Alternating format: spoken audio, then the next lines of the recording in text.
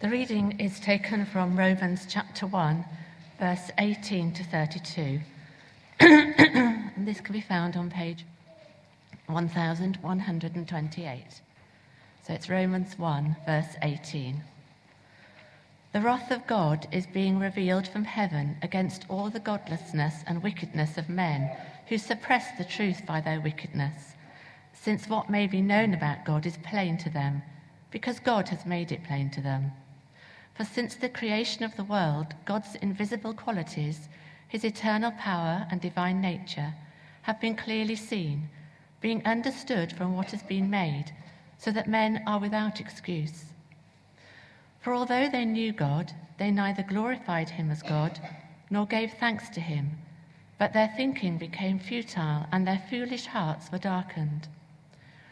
Although they claimed to be wise, they became fools, and exchanged the glory of the immortal God for images made to look like mortal man, and birds and animals and reptiles. Therefore God gave them over in the sinful desires of their hearts to sexual impurity, for the degrading of their bodies with one another. They exchanged the truth of God for a lie, and worshipped and served created things rather than the Creator, who is forever praised. Amen. Because of this, God gave them over to shameful lusts, even though women exchanged natural relations for unnatural ones, and in the same way, the men also abandoned natural relations with women and were inflamed with lust for one another.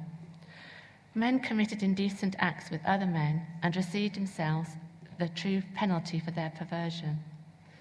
Furthermore, since they did not think it worthwhile to retain the knowledge of God, he gave them over to a depraved mind, to do what ought not to be done. They have become filled with every kind of wickedness, evil, greed, and depravity.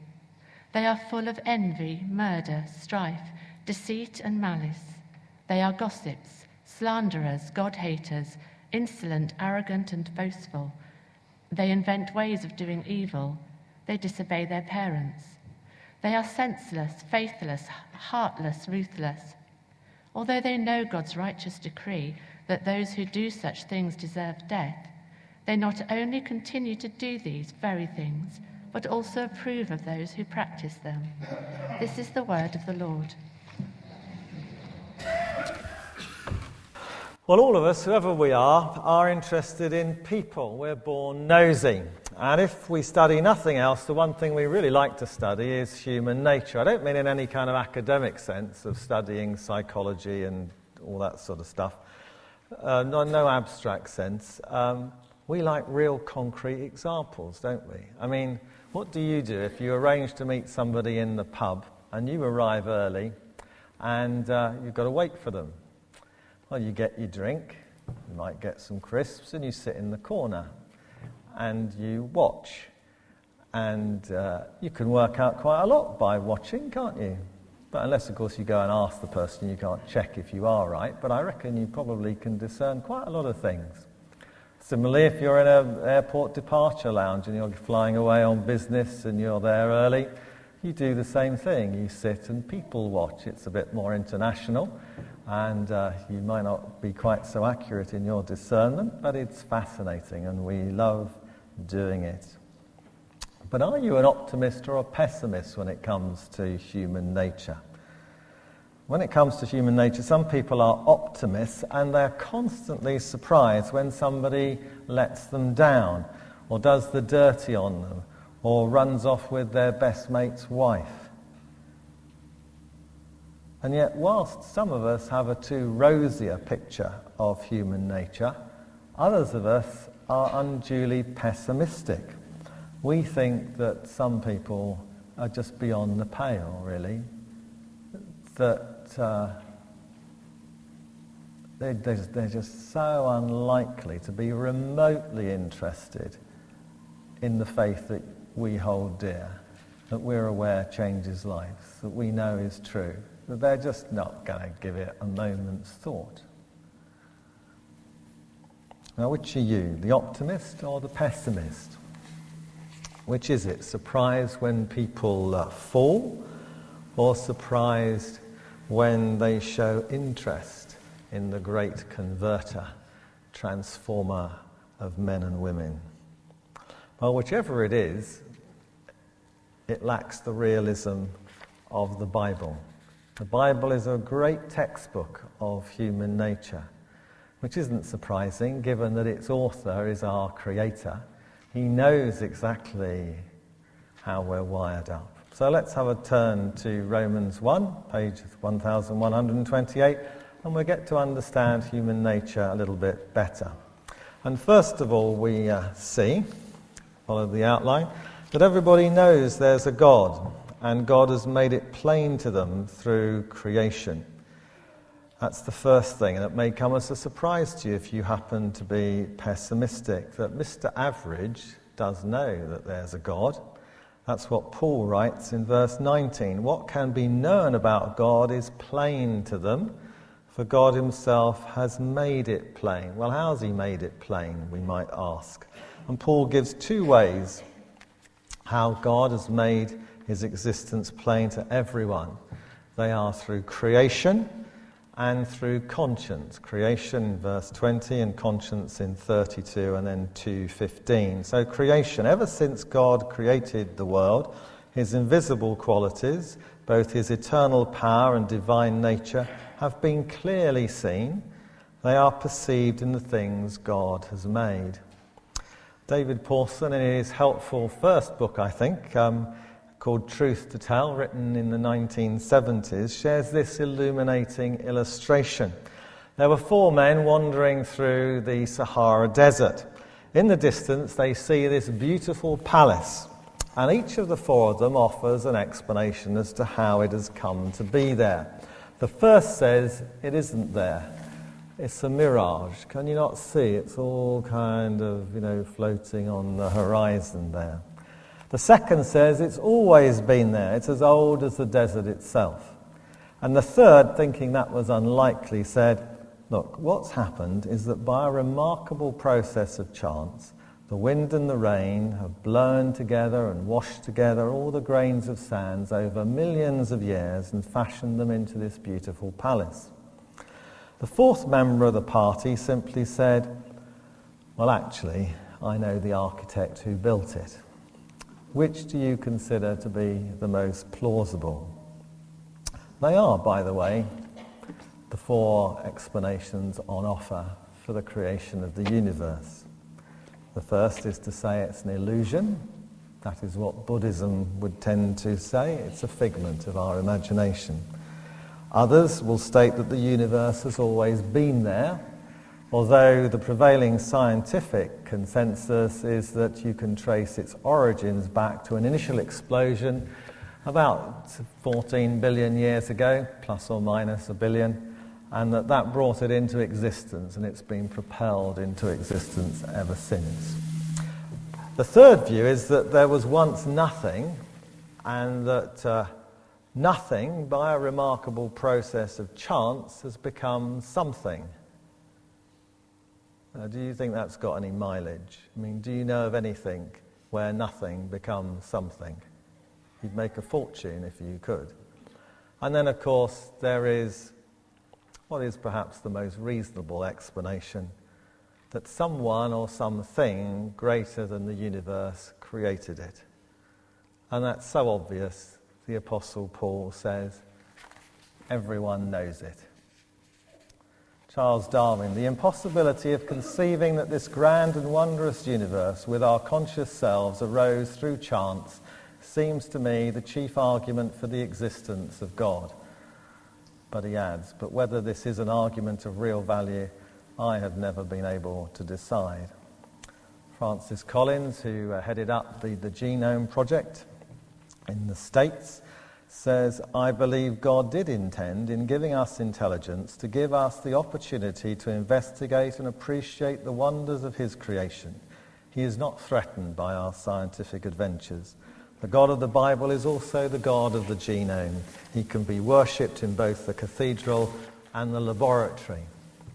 Professor Sir John Polkinghorne, once a professor of physics at Cambridge, writes, science and religion are friends, not foes, in the common quest for knowledge. Some people may find this surprising, for there's a feeling throughout our society that religious belief is outmoded or downright impossible in a scientific age. I don't agree. In fact, I go so far as to say that if people in this so-called scientific age knew a bit more about science than many of them actually do, they'd find it easier to share my views. He says, when you realize the laws of nature must be incredibly fine-tuned to produce the universe we see, that conspires to plant the idea that the universe did not just happen, but there must be a purpose behind it. Or John Lennox. Relatively, there are many scientists who believe in God, and in Oxford, where I'm a professor, there are more professors like me who believe in God than you think. And in Cambridge too, and elsewhere. We are not a tiny minority. So God reveals himself through creation, but there is also evidence in our conscience. God has made it plain through our conscience. Verse 32, they know that God's law says that people who live in this way deserve death. And Paul is writing about the Gentile world, the vast majority of whom had not had access to the Christian scriptures. They know through conscience. Or in 2:15, Paul says human beings made in the image of God, although fallen, still have an inbuilt sense of right and wrong. Others have said there is a God-shaped vacuum in the heart of every man, often created by the burden of struggling to live with a guilty conscience. Augustine, who knew that better than most from personal experience, wrote, "You have made us for yourself, O Lord, and our hearts are restless until they find their rest in you." C.S. Lewis takes a more philosophical approach, but ends up in much the same place, writing, I think, in Mere Christianity, page 45, if you want to know, that he's writing, he says, as an atheist, my argument against God was that the universe seemed so cruel and unjust. But how had I got this idea of just and unjust? A man does not call a line crooked unless he has some idea of a straight line. What was I comparing this universe with when I called it unjust? But why, if we all know that there's a creator, and we know in our consciences that there are certain things which are right and certain things are wrong, why are there not more followers of God? And Paul gives his answer in this letter, which, if you're an atheist, you may find hard to take. The answer Paul gives in verse 18 is that human beings suppress the truth by their wickedness.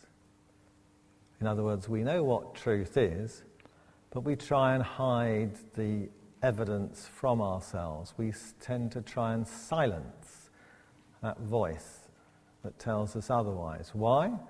So we can do wicked things, it says. And this is how it works. Tell me if I'm wrong.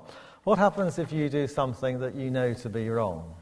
Well, you have a guilty conscience. Now that's unpleasant, having a guilty conscience. That's a kind of burden to have to kind of bear. And so if you want to relieve yourself of that, you've got two choices. One is to stop doing what you've been doing and try and and the other one is to try and re-educate or reprogram your conscience. You tell yourself that what you've been doing wrong is in fact okay. You try, in other words, to justify yourself. And if you're successful, your conscience will become dull. It will become more silent. And you will more easily get away with what you are doing wrong, so that it becomes almost a second nature to you. Isn't that how it works? I remember once when I was in hospital management, and apparently that day one of the porters had phoned in sick, nothing unusual in that, except for him, unfortunately, the senior nursing officer saw him working in a nursing home when she visited her mother. And she told me, and I quizzed him as to why he'd done that. And he tried to justify it by arguing that he hadn't been paid enough being a porter. It was all right to have a sickie, everybody does it, and to supplement his pay packet in some other way. We didn't retain his services. Or I think of a fellow Christian minister with whom I was in a fellowship group with for about 15 years. We met for a whole day about every 3 months and we discussed things together. I remember him actually tabling a paper in which he'd written about divorce and remarriage and how that would be practically applied and worked out pastorally in his church. He took the view of the reformers, as we do, that it's wrong to commit adultery, but that the innocent party to adultery or desertion is free in good conscience to remarry. And yet somehow he managed to justify to himself that he could, and still profess to be a Christian, leave his wife and 3 kids and go off with a young man. Now, Paul is not being illiberal in saying that we suppress the truth, is he? But that's exactly what we do. Dulling the conscience is the first step down a degenerative slope. Thoughts and actions are always linked. Belief and behaviour are inseparable. What we do affects our thinking, and our thinking becomes futile and adversely affects our behaviour.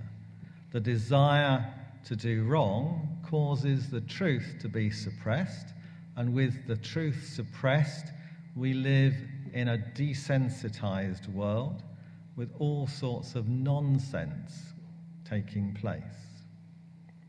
So we see the outcome of that here, in that human beings exchange something wise for something foolish, verse 22. And then these exchanges are listed. The immortal God we exchange for earthly images. The truth of God for a lie. Natural relations for unnatural ones. The immortal God for earthly images. In the past, it would have been golden calves in the days of Moses. In Paul's day, it would be some pretty fine bits of sculpture, but turning human beings into kind of gods. Now, we think we're more sophisticated, but we have our idols, don't we? We can make anything our idol. We can make our homes, our gardens, our careers, our cars, our children, our holidays, our hobbies. Idols can be anything that take the place of God.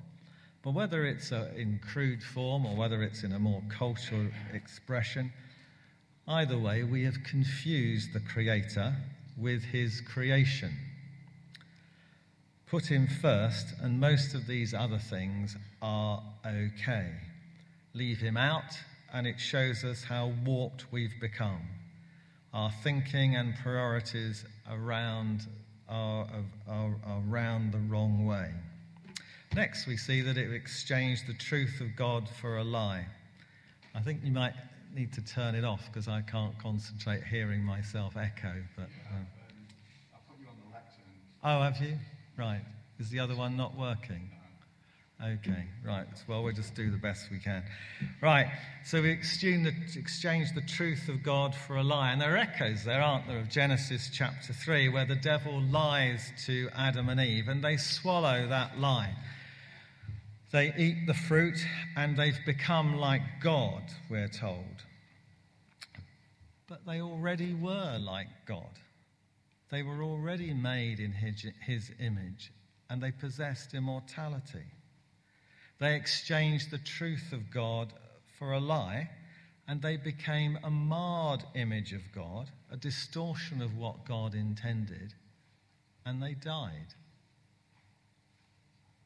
It affected not only their relationship with God, but with each other. And then we read in 26-27 that they exchanged natural relations for unnatural ones. Now, that's not what we subjectively feel is natural, but what is objectively according to nature. So God has set nature up in a particular way, the way he intends things to be, And because subsequent to Adam we have all fallen, our desires have become distorted too, and we desire wrong things, not the things we were necessarily created to desire. The marriage relationship between a man and a woman is according to nature in obvious anatomical and reproductive senses.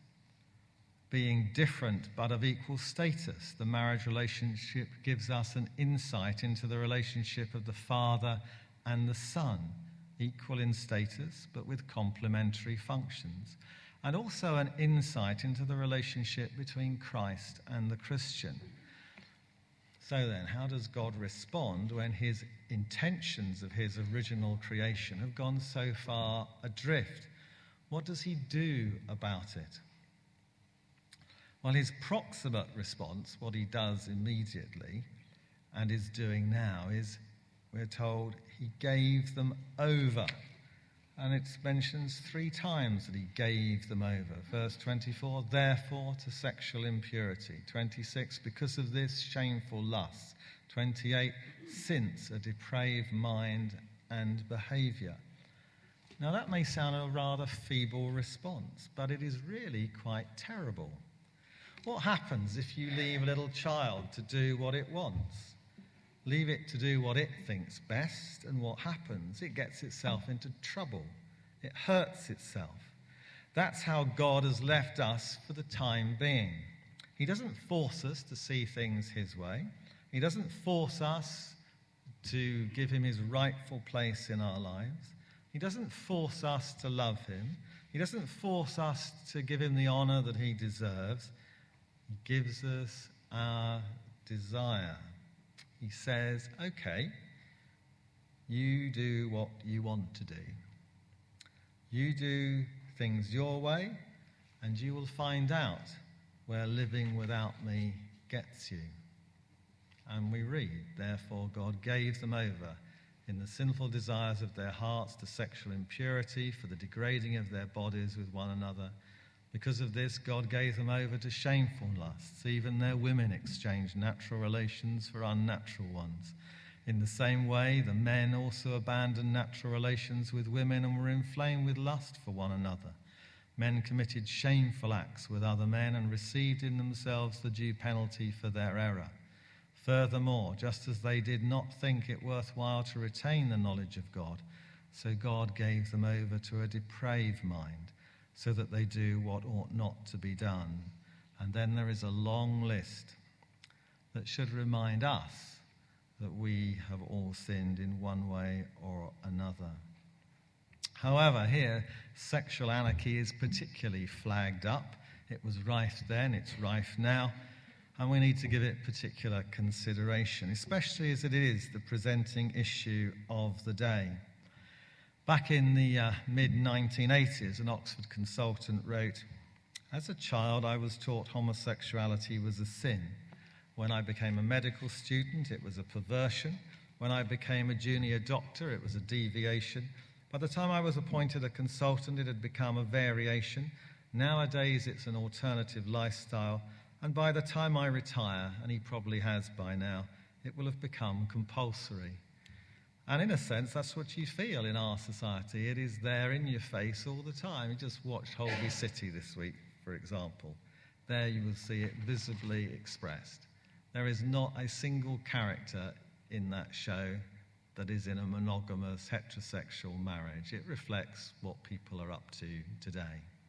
And in, of course, the sort of few minutes that I have available, one's not able to sort of cover this particular issue thoroughly. And that's why I've listed a whole number of resources, some of them to examine what the Bible says, others of them to kind of respond positively, some to look at what the kind of current state of science happens to be. There's a whole number of different, some where Christians give testimony to how they live with the same-sex attraction. Others how we might pastorally help such people. So there's a whole load of stuff. I commend those books and websites to you. But why is Paul so hot on sexual fidelity in monogamous heterosexual marriage? Well, the short answer is that the Apostle Paul is a Christian. And as a Christian, he follows the teaching of his Lord and Saviour, Jesus Christ. It is through heterosexual marriage that the highest degree of social intimacy can be expressed physically. And for that to work, there needs to be fidelity. That relationship is reproductive, and a permanent, faithful relationship is not only the best context for bringing up children, but as I mentioned a couple of minutes ago, it is a relationship that gives us insight into the relationship of the Godhead and also between Christ ourselves. And so, God, at the beginning of time, gave his blueprint, his definition for marriage, Genesis 2:24. That is why a man leaves his father and mother and is united to his wife, and they become one flesh. And Jesus, interestingly and unusually, is recorded as endorsing that by quoting that verse in Matthew, Mark, and Luke, sometimes more than once. It's a verse which rules out every form of sexual expression outside of monogamous, heterosexual, permanent marriage, whether it takes place prior to marriage or outside of marriage, whether with somebody of the opposite sex or of the same sex. It is a man and his wife. Attempts are made, of course, first of all, if you want to kind of try and deconstruct or rubbish Christ's view, by saying, well, the Apostle Paul here has in mind pederasty, which is where an older male really seduces a sort of 12, 13-year-old boy, or that it's cultic homosexual prostitution. Well, there are explicit words for that, which Paul would have been aware of, but which he doesn't use. He uses a term which covers all kinds of homosexual activity. And in fact, that he includes lesbianism here in his prohibition means that he has all same-sex expression in mind. But Paul, though, is a very keen advocate of friendship and brotherly love. Chapter 16, he's got bucket loads of people that he mentions, which would indicate to him that such relationships are very important and vital, yet they're not to have sexual expression. And it's widely accepted, even by those in same-sex relationships themselves, that in fact the Bible does limit sexual expression to monogamous heterosexual marriage. They just simply disagree with the Bible. One such, and I have a certain amount of respect for him because he seems to be behaving honestly. Dermot McCulloch is the professor of ecclesiastical history at Oxford, and you may have seen him. He does a number of programmes on the telly. In 1987, he was due to be ordained a presbyter in the Church of England, but that summer, the resolution was passed in the General Synod that stated that same-sex expression fell short of God's intention and should be met with repentance. Now, he couldn't agree with that, nor could he live with that, and so he did not pursue ordination in the Church of England. That's an honest position to take. He now says, I would describe myself as a candid friend of Christianity. But why not let him do what he thinks he'd like to do? Well, of course, he can. It's not illegal. However, it is hard, and I think he reflects that in his comments, that given Christ's limits on sexual expression, to think that a follower of Christ could live at variance with Christ would be inconsistent and disobedient. And when you factor in 1 Corinthians 6, 9 to 11, where Paul is talking about a number of different persistent lifestyles at variance with how God intends us to live, and he mentions that following that path means exclusion from the kingdom of God, you realize why it is a first-order issue, because it affects our salvation. So, if it were ever to become the official position of the Church of England, then the church would divide. It would be a difficult time, and no doubt it would be particularly difficult for those who are faithful to Christ's teaching, but ultimately God would bless them and the others would wilt. I'm not being prophetic. You've only got to look across the Atlantic because they've gone through it all over the last 25 years. It is a well-trodden path. But whenever something which doesn't apply to us is condemned, there is always the danger of becoming self-righteous. So let's take a moment to examine ourselves and consider these other sins listed in the same passage from verse 28. Furthermore, just as they did not think it worthwhile to retain the knowledge of God, so God gave them over to a depraved mind so that they do what ought not to be done. They have become filled with every kind of wickedness, evil, greed, and depravity. They are full of envy, murder, strife, deceit, and malice. They are gossips, slanderers, God-haters, insolent, arrogant, and boastful. They invent ways of doing evil. They disobey their parents. They have no understanding, no fidelity, no love, and no mercy. Although they know God's righteous decree that those who do such things deserve death, they not only continue to do these very things, but also approve of those who practice them. Now, it's not one-offs that he's thinking of. He is thinking which are one-off sins that are met with heartfelt repentance and true faith, as the prayer book says. But persistent and defiant lifestyles in disobedience to God's desire for us, that's what is met with condemnation, will not inherit the kingdom of God. And God's ultimate response is that he is a God of wrath. The wrath of God, verse 18, is being revealed from heaven against all the godlessness and wickedness of people who suppress the truth by their wickedness. And verse 27, men committed shameful acts with other men and received in themselves the due penalty for their error. So he's saying that God is then, and presumably now, actively engaged in judgment against our society. Now, in the past, occasionally in the Old Testament, he would chuck out the odd thunderbolt as a kind of warning that, we're to take him seriously. That's not how he acts today. He acts partly through the fact that he institutes governments to administer justice, but he also acts through the normal kind of cause and effect of life.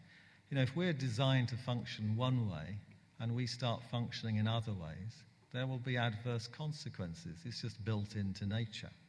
And that is what, in fact, happens. But more important, as we will see next time, God will intervene. 2:16. This will take place on the day when God judges people's secrets through Jesus Christ, as my gospel declares. So we can summarize the situation like this, and we can actually take away something positive. The summary is that Paul affirms that we instinctively know the truth, but we suppress it. It's so we can do what we like.